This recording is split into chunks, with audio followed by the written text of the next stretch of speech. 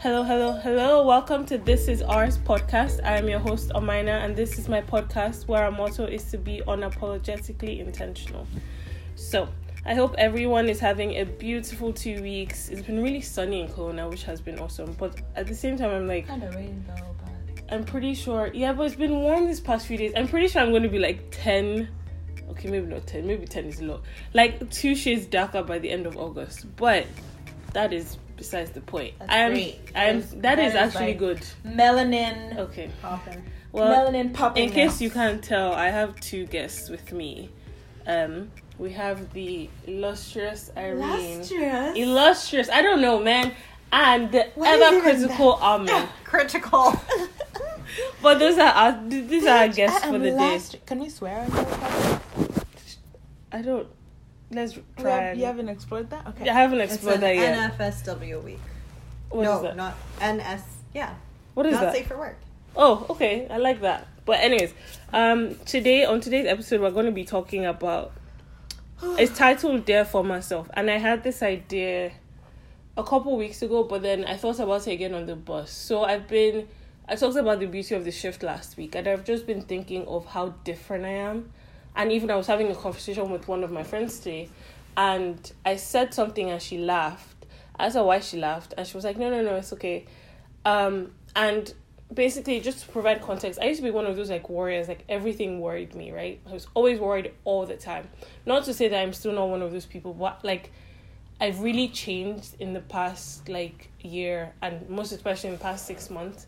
So I feel like even like my friends, my really close friends who I have from like uni days and from like high school days, like I'm such a different person from who I was that I'm almost like, do they even like, I mean, they know me, they know like my values and those kind of things, but it's like, do they like even know me anymore? But then kind of drifting, well, that's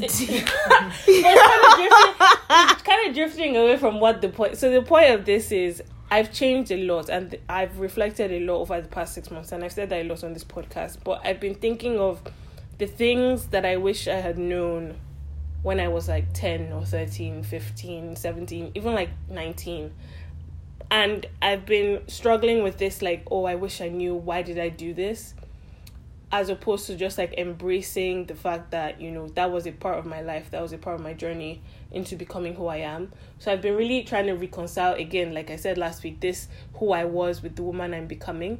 So I thought of this idea of why not do a podcast titled Dare for Myself. So it's basically things like if I had little Omaina sitting right in front of me, like little, let's give an age, 13-year-old Omaina sitting right in front of me. What are things I would tell her about the world and how life works and the woman that she's becoming and about to become? So I have a few things. And the most important thing I would tell her is, and it's because it's been a recurring thing in my life, is just you don't have to fit in. They have to accept you for who you are, or they don't get to know you. And throughout my secondary school days and even like my first few years of uni, I just always felt this like, it was like I was standing on the outside. Yeah, like a need to just belong to something. Yeah. And I wasn't like, I was okay with the idea of conforming who I was to fit in. Yeah. Now, I don't know, I'm pretty sure there's a lot of like... I don't think you're alone. I think at a certain age, like, you start to move away from, we're talking about like family systems. I'm no expert. I'm not even knowledgeable. These are just things I observe. But I think at a certain point, when you're like maybe 10, you start to move away from your family of origin. You start to like go out into your community of friends, your community of like cousins, whatever, to find family there, to find your sense of belonging there. Yeah. But then no one tells you how to do it. Like it's just a way, as human beings, it's just a way we kind of evolve into who we are, is we separate from our family of origin for some time, and then like in our late 20s is when we come, maybe for some people it happens, some people it doesn't happen. We come back. And I think sometimes even when we're developing, I don't know where I know this knowledge, but whoever is listening, please do your own research. When you're developing, you have this you have this like sense of, I've lost my train of thought. You have this sense of like curiosity, and your friends, oh, no, not just curiosity. So maybe if like stuff is happening in your family of origin, right? You go out into your community of cousins or friends or whatever sense of kinship. When you try to fit in and belong in there, sometimes, not always, sometimes it can be an escape from whatever is going on in your like family of origin, right? So like sometimes even the friends you choose can be completely different from your family of origin. Like you have people who become like super emo, like putting on like gothic makeup, whatever you do, whatever your subculture is, it can be so different from your family of origin because you're just tired. And maybe that's just your 10-year-old way of being like, this is who I am, this is how I identify. But that being said, like from personal experience, I spent so much time being a follower. It's much insane. time. And like now that we're talking about it, I don't know who wasn't. It's so funny because I feel like for me how I envision it is that I felt like I spent years of my life following someone to guide me home. But home was always there. You see? In me. Like, the I just ever didn't see critical Amen. Come on. Yeah, I think for me, especially growing up, when as a South Asian woman growing up in a predominantly white place, I think I did whatever I could to follow and to belong, but there wasn't that space would never genuinely exist for me, and the only way it could is if I lost a piece of myself and never found it again. And I think that's when I realized that like my home is within me, and I can't. And it's not like it happened overnight. I'm still in the process of it, but I think knowing where it exists, and knowing that I own both the home and the compass and the ability to find it, because.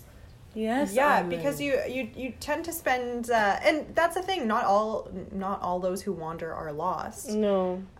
But for me, I think I was wandering and looking for this space that already existed within me. I just didn't give myself the patience to feel it, to see it.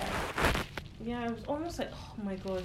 Like, no, I mean, that sentence of I spent a lot of my life following, like, really hits me. Because I spent so much of my life just, like, following. Who was I following? Why was I following them? Like, answers I still don't know. But you look for artifacts, right? Like, you look to collect things that almost help you feel better about, well, this collector's item is helping me find who I am. When it really is a very superficial item, but in the moment it feels so strong. Like if I could talk to my 13-year-old self, it would be like, I don't even know where to begin, but just that the things that you think matter will actually end up being very periphery to the core of your existence at some point. And that the center is you and it will always be you, but those closest to your center, like who are those people? And reevaluating what that looks like in your life itself. Like I spent my whole life, I mean, I don't want to say my whole life, but those vital years of my development, looking for fulfillment in any place. Validation. That validation. But where I realize it comes from is me and the people who are closest to me. Right. For me, like I would even extend it to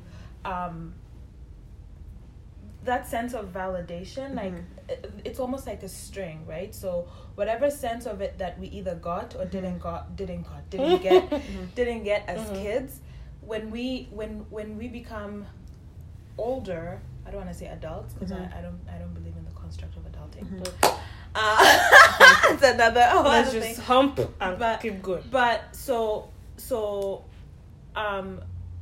looking at that string and like being a quote unquote adult, that sense of validation is still there, and it's not like I start to see it in not just me but in how other people around me who are quote unquote adults still seek that validation in work, in marriage, in relationships, in every single like superficial thing. I have like the best example for that.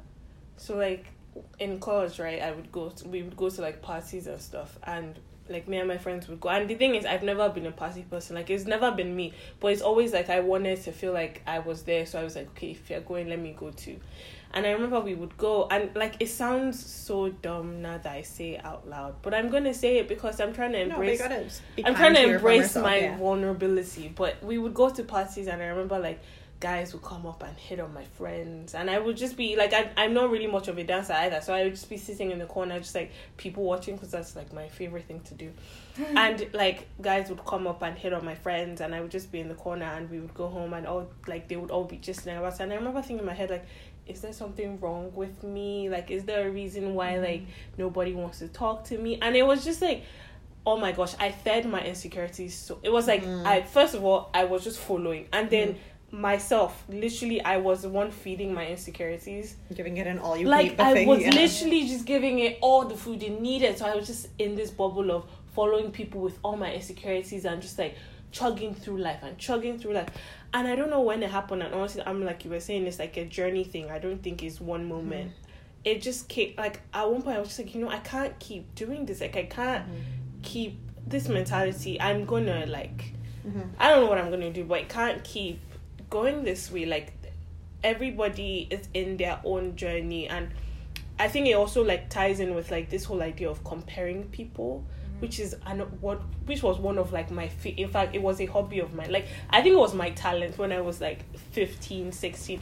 I would compare myself to everybody, people I knew, people I didn't know, strangers walking on the street, like, oh, her hair is nice, I wish my hair could be nice like that. Wow. Or like they're talking to her, I wish like I had friends like that. It was like like anything and everything I could use to compare myself to someone else. I was like a machine at it.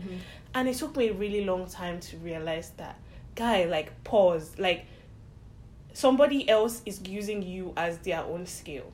Like, do you know what I'm saying? Like, the same way I'm using other people as this like measuring tape to my life is the same way somebody else is using me. But right? even I mean, I like to I think, like to deconstruct the notion of a scale, right? Yeah. But the thing is, I think, and completely I'm with you on that, but I think it was recognizing that led me to now be thinking of, okay, how do we even completely deconstruct this notion? But I had to be confronted with that reality that you have a scale before I could even like do any work.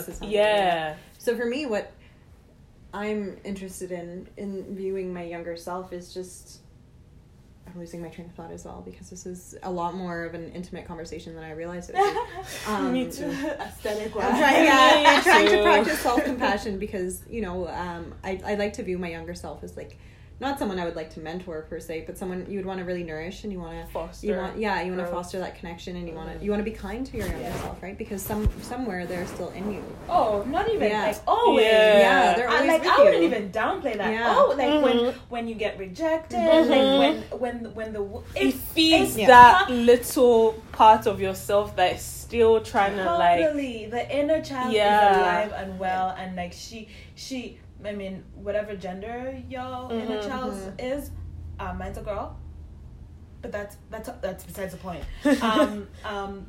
Like for me, like she's constantly alive, and I'm constantly feeding her, I'm constantly loving her, I'm constantly being like, you know what? You did okay today. Tomorrow will be better. You know, you did your best today. I love you. I love you so much. You're doing great. Like she's 7 sometimes. She's 13.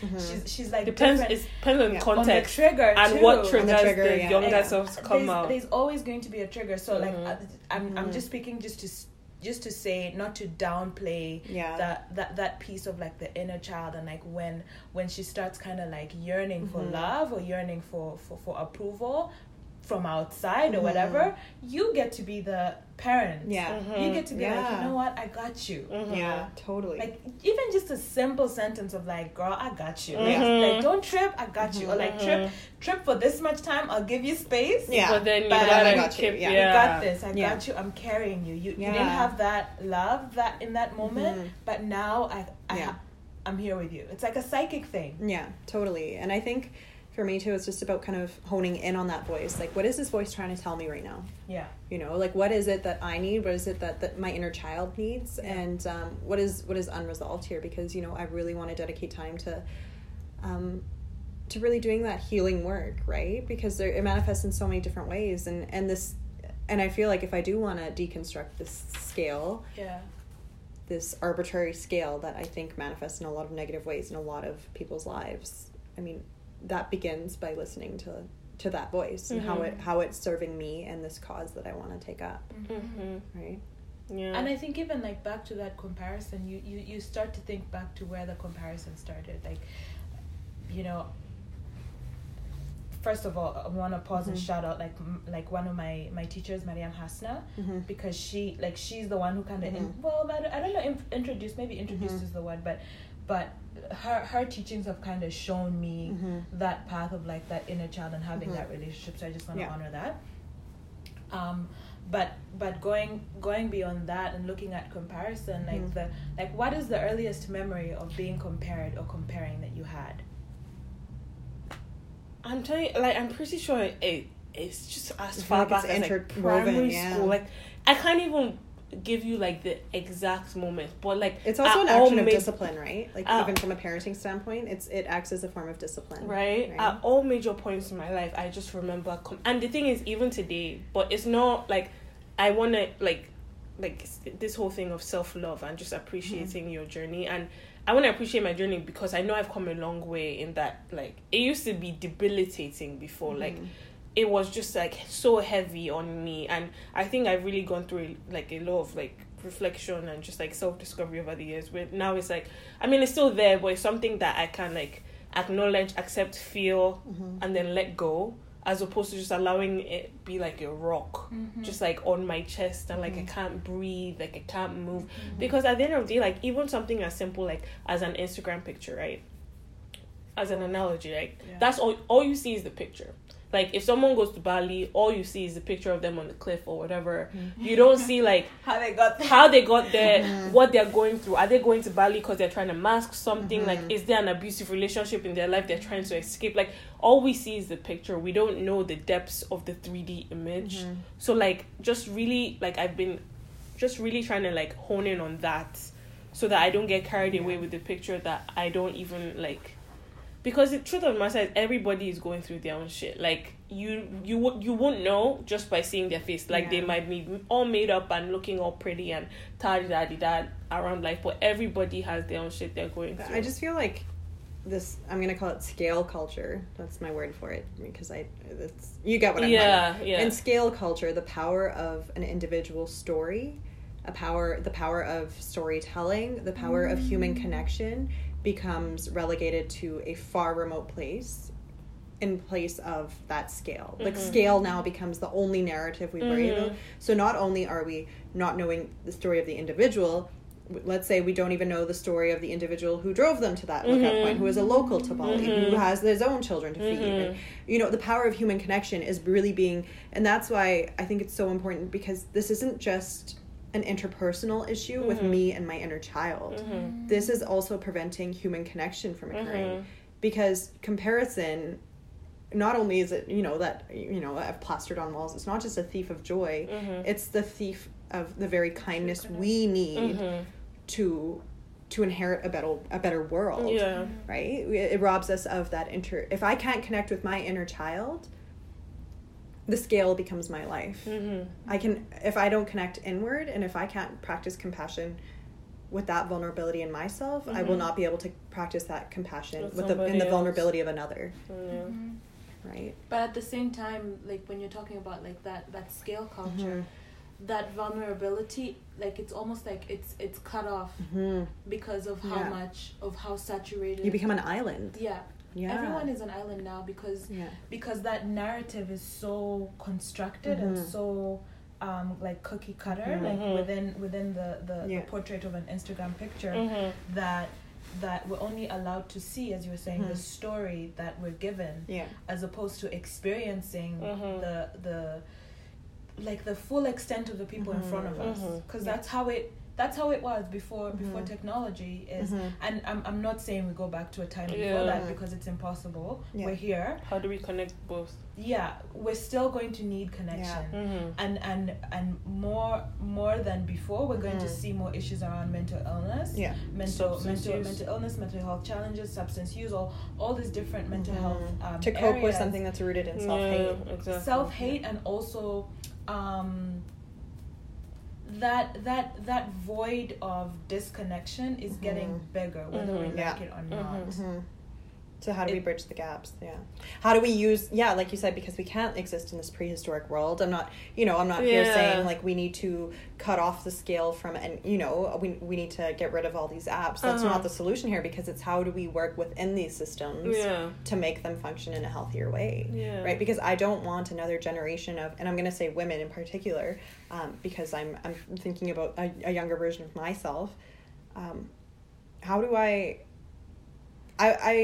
it's a very isolating feeling, and I wouldn't feel okay letting another generation of girls feel the same way we did about ourselves. And I know a lot of it has been a learning lesson. I mean, I'm going to quote Bran Stark here, like, you were where you needed to be. And I believe that, but I think there are healthier ways to be where you need to be that isn't rooted in self-hate, that is rooted in, okay, why don't I, how do I talk to myself? How do I guide myself to this healthier space of being? Right? Yeah, and you actually touched on a word that I was going to bring up too, vulnerability. Oh my gosh. Like, anybody that really knows me knows I think it's the one thing in this world I hate. Like, and hate is this strong. I absolutely hate being vulnerable. I don't know what it is about it. Maybe it's like giving your power to someone, like just giving your power to someone else, and like having that person have that hold or control over you. I don't know where it stemmed from, but it probably stemmed from somewhere. But like, so I just got into Brené Brown. So I've been, watching her videos and following her.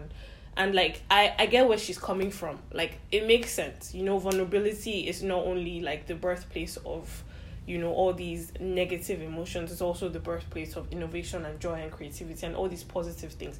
And I get it, I do. But like, I still, like, something as simple as, will you drive me to Walmart, is literally, I can barely bring it out of my mouth. Like, I would rather hustle and do it by myself than have you have that power over me to be like, no, or be like, but is that because we're conditioned to think that human connection is precarious? Or that human connection is so weak that that simple things can break it? Yeah. I feel like we're... Yeah. I'm thinking of, like, I think for me it goes to that, like, you don't start to be vulnerable where you are now at like 20-something. I think you start to be vulnerable by visiting where that was was broken, or where that was challenged, because I think the pieces of where that was challenged are still there. They're still broken there. So I think you go back, you start to have the conversations of when you were like 15, whatever ages, you go back there and try and maybe not even understand it. Maybe you might never, maybe like it's so like buried down. Yeah. But I think part of it starts there. And I think Brené Brown is great at giving like the template, but then I think you need particular tools, maybe therapy, maybe whatever, to embody whatever she's talking about, because she can talk as much as she can, but if what she's talking about is not embodied, then I think it's going to be challenging to start that relationship. Yeah, because it's impossible. I guarantee that it's impossible to say, okay, thanks Brené Brown, thanks for the TED Talk, now I'm gonna go ask someone for a ride.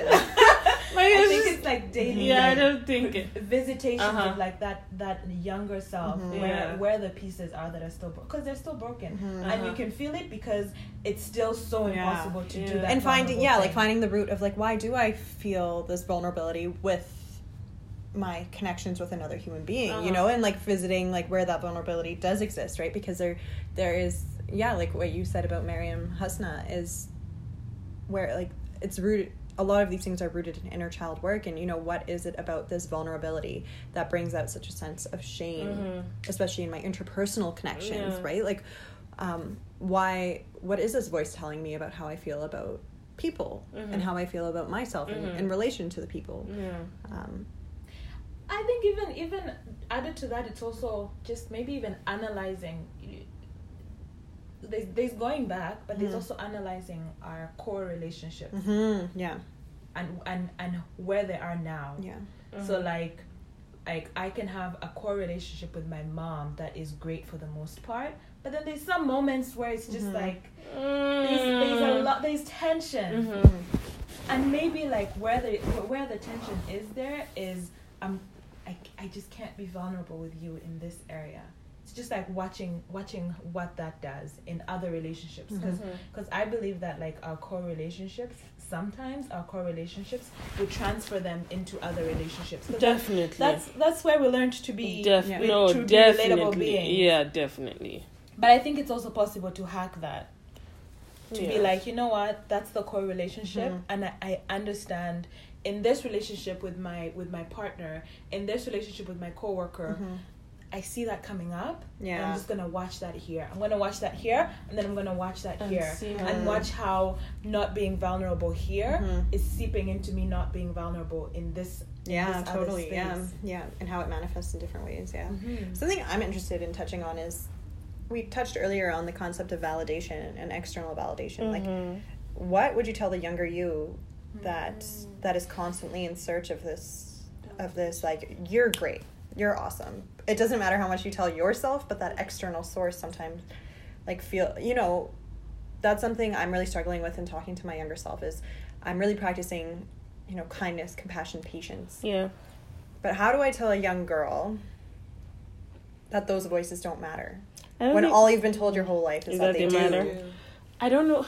I don't know if it's about telling them that they don't matter. Or maybe it's the difference of, and this is just because, for a lack of a better term, but maybe it's the difference between commanding respect and commanding attention. I don't know. Like, what is the difference, right? Yeah. Like, at what point, like, does your moral compass guide you in the sense that, like, this is not, like, this validation means nothing to me. And the thing is, like, I don't know if it's as simple as, because, okay, I was watching a codependent, this is totally unrelated, but I will explain how it's related. I was watching a codependency video today at Practicum, and Ross Rosenberg, who's this like big guy in codependency work, he was talking about how, so the antidote to codependency is self-love, but we have to realize it's not as easy as saying I love myself. So why I bring it up is kind of similar to what you're saying about how do we tell this young girl not to, crave this validation. I don't think it's as simple as saying I don't care about the validation, because if we're being honest, we're human beings living in this capitalistic however, like, the society we're living in today perpetuates this culture of validation, right? Validation is currency, literally. So I don't know if it's more so about telling her not to seek the validation, or giving her the tools she needs to find her own, or like tackle the emotions to be okay with or without it.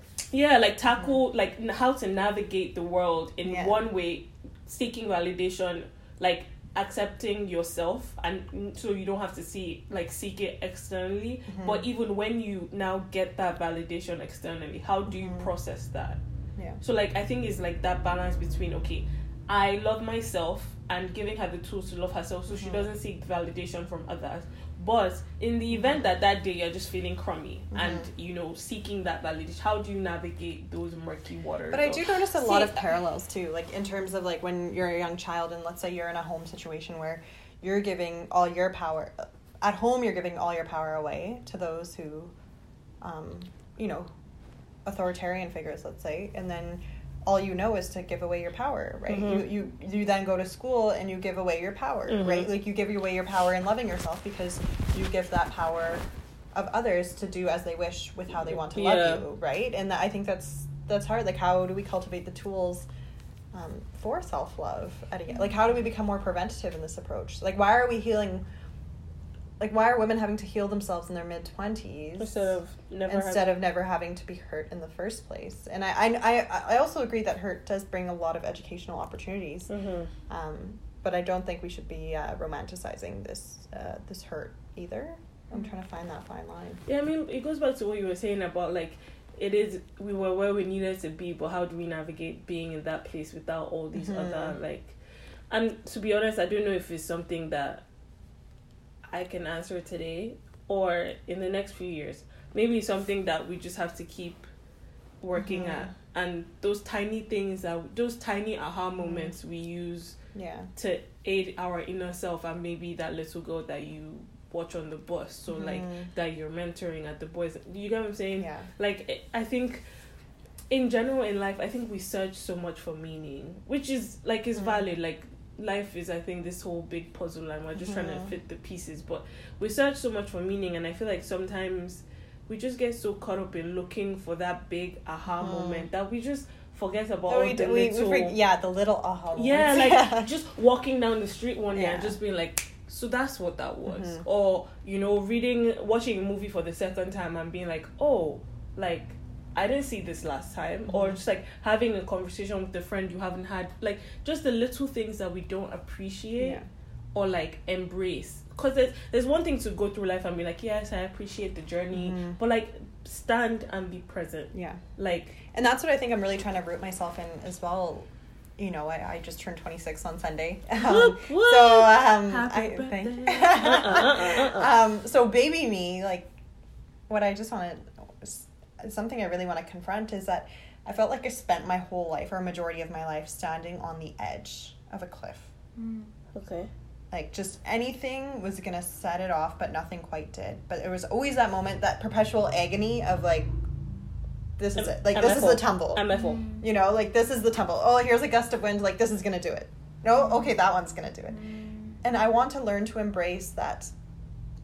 You know, I don't know if I want to embrace the edge, or if I just want to maybe do a cliff jump and drink deep from the water. I don't know what it is, but I'm having a hard time bridging that gap between my young self on the cliff's edge and the woman I think I'm becoming, who is taking a deep dive into the you know, the deep water. Into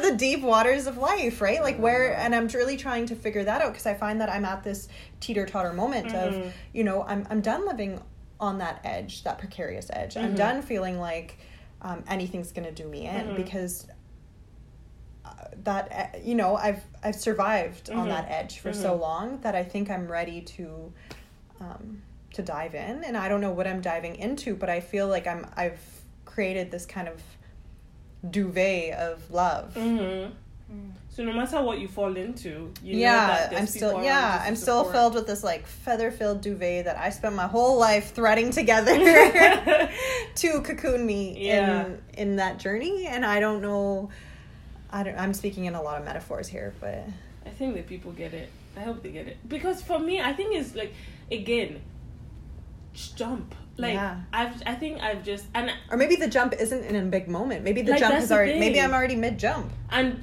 you're just like, now, like, oh, I jumped, now what? Maybe I'm floating. Like, just like, I think we just need to let go and I heard this let go and let God, or whatever spiritual higher power it is for live you, and let live, or whatever. Let go and let insert something here, right? Like, just we spend so much of our lives just so, like, you know, we're carrying the past as a backpack and the future in our front. Like, we're weighed down by the future, but carrying the backpack on the back that we can't even just enjoy where we are.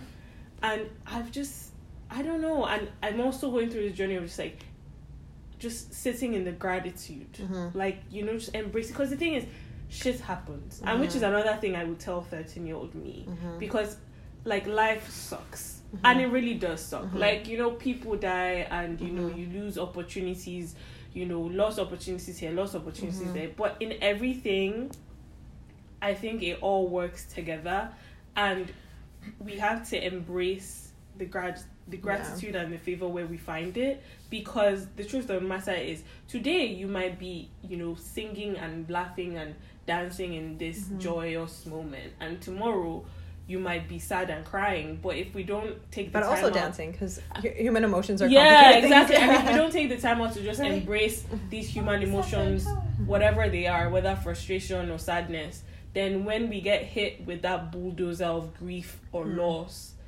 there's nothing to hold us, you know, there's nothing to hold you down, because you've just spent your life just pushing, that you never grounded yourself in that joy So now the grief has come and it has blown you off your ass. Mm-hmm. I think y'all have said some beautiful words. I don't know when I decided this, but I think there was a point. I think was it last year? I think at the end of 2016.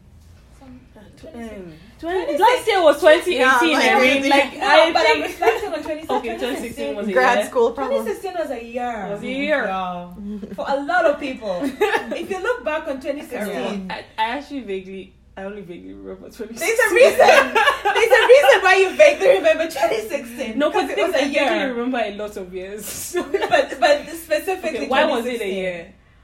I don't think I want to go into why it was a year. I mean, good year or bad year?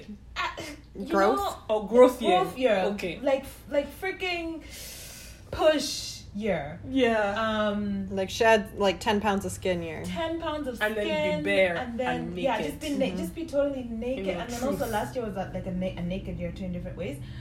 But at some point between 2016 and I think last year, I just decided that joy is gonna be my fucking template. Mm-hmm. I'm not. Yeah. Like I'm I'm not, here for it. I'm not. Yes. Like I know things are going to happen. Yes. There's going to be ebbs and flows. Mm-hmm. Like babies are gonna come through into this universe. Some people are gonna leave. Yep. Mm-hmm. I came into this universe. I'm gonna gonna leave. You know, like opportunities are gonna happen, and they're You're not gonna gonna go. happen. Yeah. Granted, I say that acknowledging that all the privilege that I have to where I am now. Mm-hmm. But even with saying that, I still say it with so much joy and respect for the spirit forces that I work with, that work with me, that are supporting this journey. And so when you're even talking about this edge, like I do remember a time, and I know that sometimes I get there, but I think when you start to embrace that, fuck an edge, fam. Like what the fuck is an edge? You know, like that is such a construct. That is like that's a construct that was created for me by my immigrant family. By something because they somewhere. needed to. They needed it, right? Yeah. It's not saying that it That was idea of like shit or get off the pot. Yeah. yeah, you know, like especially for international students, immigrant families, you need the edge, fam. Yeah. Otherwise, you're Because going you need to survive. remind you that guy, you are here, but at any moment somebody can just push you, now you fall. Exactly. But then at some point, you just sit and you're like, you know what? If You enjoy the view. yeah, and I think it's also it's even becoming an immigrant that also kind of helped with that like joy thing, because it was like, okay, I'm doing all this paperwork to do all these things. If it happens, it happens. If If it doesn't happen, it doesn't happen. Again, privilege. Yeah. But I think even like Brene Brown also talks about this, of like how that edge piece is also an aspect of like not being able to like fully step into that vulnerability, because living like doing that edge, as you say, that cocoon, it protects you from something. So then you get attached to like nah, it's like I can't feel joy because the last time I did this thing happened. Yeah, the last time I Like, did, lost half my this duvet joy. ripped off. You Yeah. know, like my duvet ripped off, but then you forget that like you still have the resources to build that duvet. You know, you have the support. You have, and when you build that duvet, or like let's say you're building it, or if it's built for you, let's say the duvet, for me at least, the metaphor that I'm giving for the duvet is like meditation, journaling, all these different pieces that come together. When the duvet gets ripped off, if say the duvet is I don't know, it's like whatever tears the duvet is like a tragic thing. When it happens, I know the pieces. I know that meditation sews it together. I know that In prayer Hindi and sews it Urdu, together. and I'm gonna say Punjabi's adopted too, and shout out to any Punjabi listeners, but andaza, which is that you just know. You know, it's like when you're cooking a recipe, you can make the same dish 100 times, and you could just use different measurements each time, but it still comes out perfectly imperfect. And it's just that andaza. So I exactly what you're talking about, just that, you know, that gut instinct, that feeling like I've done this before, I can do it again. I might not take the same measurement of journaling as I do compared to meditation, or Mm-hmm. you know, or if that's not your thing, you know, what makes you happy, Yeah. you know, whatever that is, What brings you home? Yeah. What brings Back- you home? back For home, me, yeah. what brings me home, and that's it's also going back to that like sometimes you need to seek the validation, and I noticed it in myself when I haven't done like some practice, whatever practice looks like, if it's running, I don't know, whatever. When I haven't done it for a long enough time, I start to need that validation more.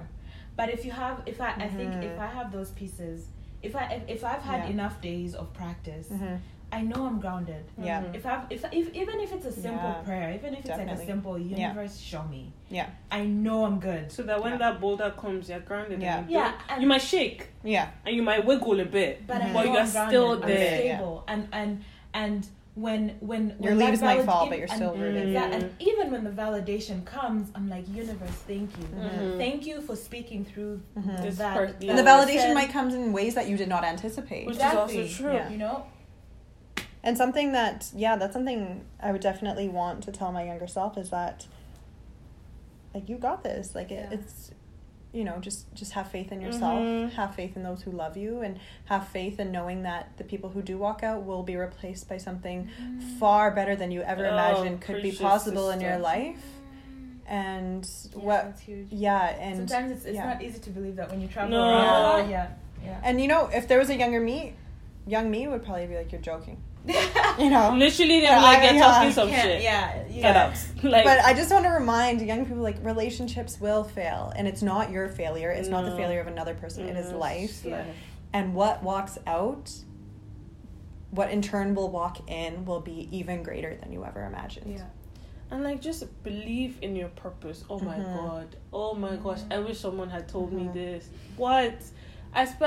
And the thing is, I don't regret 4 years of studying pre-med, because I think I studied it for a reason. But like, there's just some days I'm just like, what? It was like, I was at the edge, and I was so scared to jump because I didn't know what was waiting for me. Like, if I decided to change my major and I wasn't a doctor anymore, what did that mean for my future, right? Like, how did that, like, All the expectations. like all the expectations I had for myself, like, what did that mean for the future I had built up in my head if I didn't jump off that cliff? So I stayed on that cliff for 5 years, just waiting, idling, doing the things I thought I was supposed to be doing to get to this future that I had made up in my mind, but I couldn't even figure out when I had made up this future. And then one day I just woke up like, guy, what are you doing? Like, what? And I don't know what pushed me, but something pushed me off that edge, and I landed in uncertainty. But I'm so grateful, because at that moment, it was almost like I was able to embrace it. I'm like, you know what? I don't know what life holds for me. I mean, I didn't know what social work was until I landed in Kelowna and took that. I literally only knew social work from what I saw on TV. I was like, you know what? I've now jumped off this cliff. Now, fucking what? Like, now what? What is? Hey, I like, thought I wanted this since I was 18, and if you ask me today, I have a very different definition of what it is. literally, like, then, right? now that I've jumped and moved countries to a country I don't know anyone, It's I a don't leap know of how faith, any. yeah. Like, now, what do I do? And that just, like, summarizes it to me, like, you know, like, baby Amen, what I want to tell you is, like, you are where you need to be. Come on, like, it's not by mistake, Yeah. it's not by chance, not by coincidence. Like, everything aligned for you to be at that And to place become the woman in, you were meant to be. in that moment. So believe in your purpose. That's all we ever. Like, That's all we we focus so much on past and present, future, and you know, having that relationship with past is also is really important for the future. But then, like, this is literally like the only time we have with each other is right now. And it sounds like wooey, but Like then corny, but it's literally the truth. It's literally the truth, because in the next moment, if one of us, our lives are ended, this is the moment that will be like ingrained. You have this and nothing else. It's probably there'll be moments, you know, of like sharing, of like, oh yeah, Irene was great, oh yeah, I remember when we just met her, da, da, da, da. But you know, in the back of your mind, you'll be thinking about this moment. And that's literally like, and I think another thing to that was, like, losing my dad made me realize to just, you can't think of tomorrow and be like, oh no, tomorrow I'll do this.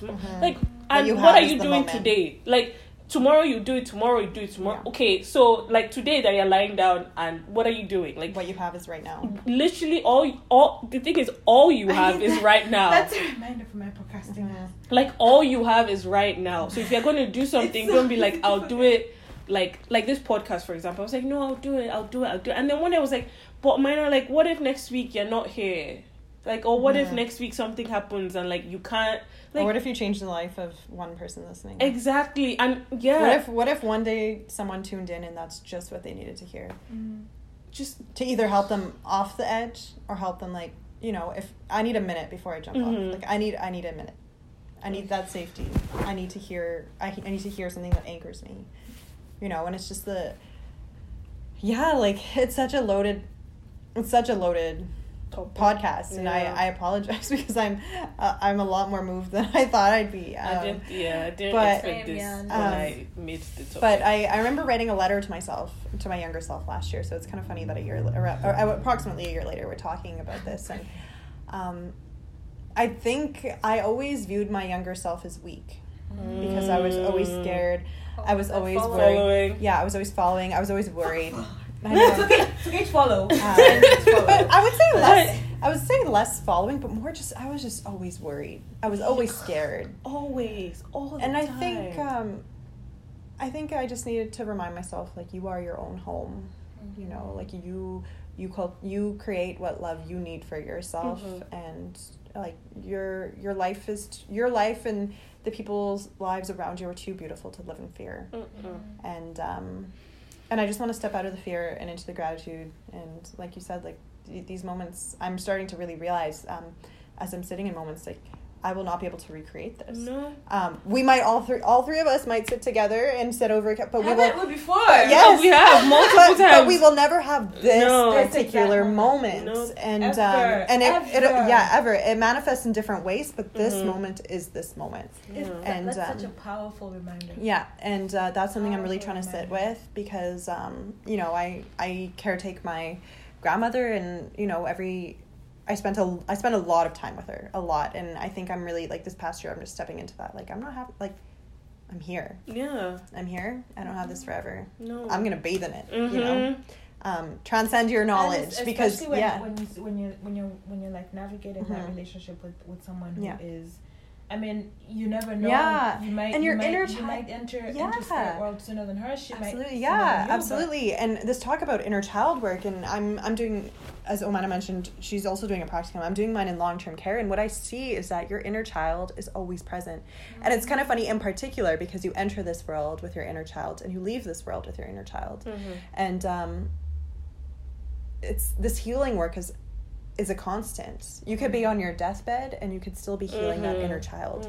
But it's been really beautiful lately for me to see that a woman who raised me in my childhood, I'm now helping her inner child leave this world. And I think life works in those moments, and just to know, like, where we are, where we need to be. Just the beauty of it, really. And, you know, and it brings, for me, you saying that, I know this is like a conversation for somebody else, but then why do you like to bring conversations we're not having to? Okay, because there's so many connections. What is it? But now I lost my train of thought. Sorry. This idea of like decolonizing, like, family, and decolonizing how we relate with our families, because for a lot of like our communities, your grandparents stay with you until they leave this world, but then it makes me nostalgic of, like, times when it was easier to do that. I know I have the privilege to do it. It's a privilege, right? When you're an intercontinental family, when you have one foot in one continent and one in another, and your grandparents don't have that privilege of coming over because bureaucracy exists, because restrictions exist, because pensions exist, and the dehumanization of bodies exists. So I'm speaking from privilege. But I think even that, like, even when we are back home, I think, and I can only speak maybe for my family, is in some ways our African families have become so westernized. Like, we don't have institutionalized care, but we have Western ideas of family. Our families are more and more nuclear, and even if like grandparents do stay with us, that there's that bond that I think multi-generational families had prior to colonization. That like teaching, that passing of knowledge, that oral tradition piece, we don't have anymore because we're in institutions now of learning. So I'm in school, and then I'm in school again. Then I'm literally like, my grandma was like my maternal grandma. I was in her house all the day, all the time. Then I went to boarding school when I was 10. Then I moved to the States when I was 17. Then I moved to Canada. Now I'm 22. Yeah. And it's like, so when are you? 12 years. How many years have passed? And we haven't lived in the same place anymore. Yeah. So when is that time to embrace that knowledge? Yeah. I don't know. That is another topic for another day. You are correct, because I feel like if we start, we're never gonna end. Which is literally every conversation we have. Which, oh my gosh, like I'm so grateful for. Like we can have the same conversation 5 times, and I take 10 different things away from it each time, and it's like you're driving it. So beautiful, and just like, thank you for the space. Oh no, thank you for giving me the like. I don't know. Insert word here. I needed to start this space. But we're coming to the end. What is one thing that you one last thing you want to say, or one last thing you would say to 13-year-old Irene and 13-year-old Amin as she navigates this world? I'll say 2 things. Short things. I tried to be a rebel sometimes, and then it failed. But anyways, I would say, 1, I would say you are enough. And then 2, I would say your parents are doing the best they can. The best they know. The best they know. Okay, that was beautiful, because that is true. I think I've repeated it a lot, but it just really has stuck with me. Is like, Amin, you are where you need to be, and let love guide the way. You're on your path to becoming the woman you're meant to be. And for me, it would just believe in your purpose, and everything happens for a reason. I know it's corny. It is so corny, but it is so true. Like, every step you take isn't a mistake. It's not a coincidence. It's not like a fleeting. Everything happens for a reason. Every thought, every person in your life, every grief, every loss, everything, every sad moments, happy moments, everything happens for a reason. That's kind of all I have for today. Or not all we have. This is healing work. Well, all we have time to have. Yeah. I do want to give a special shout out. Yes. To Pavin in Surrey, who is a huge fan of Omina's and has said she has been a fan following since thanks, Pavin. For a couple months now. Nice. I'm just so, I think every day I have to remind myself that even if just one person somewhere randomly in the world listens to this podcast, I have done exactly what I set out to do, and I'm not going to be immersed positively intentional. I'm not going to be immersed in this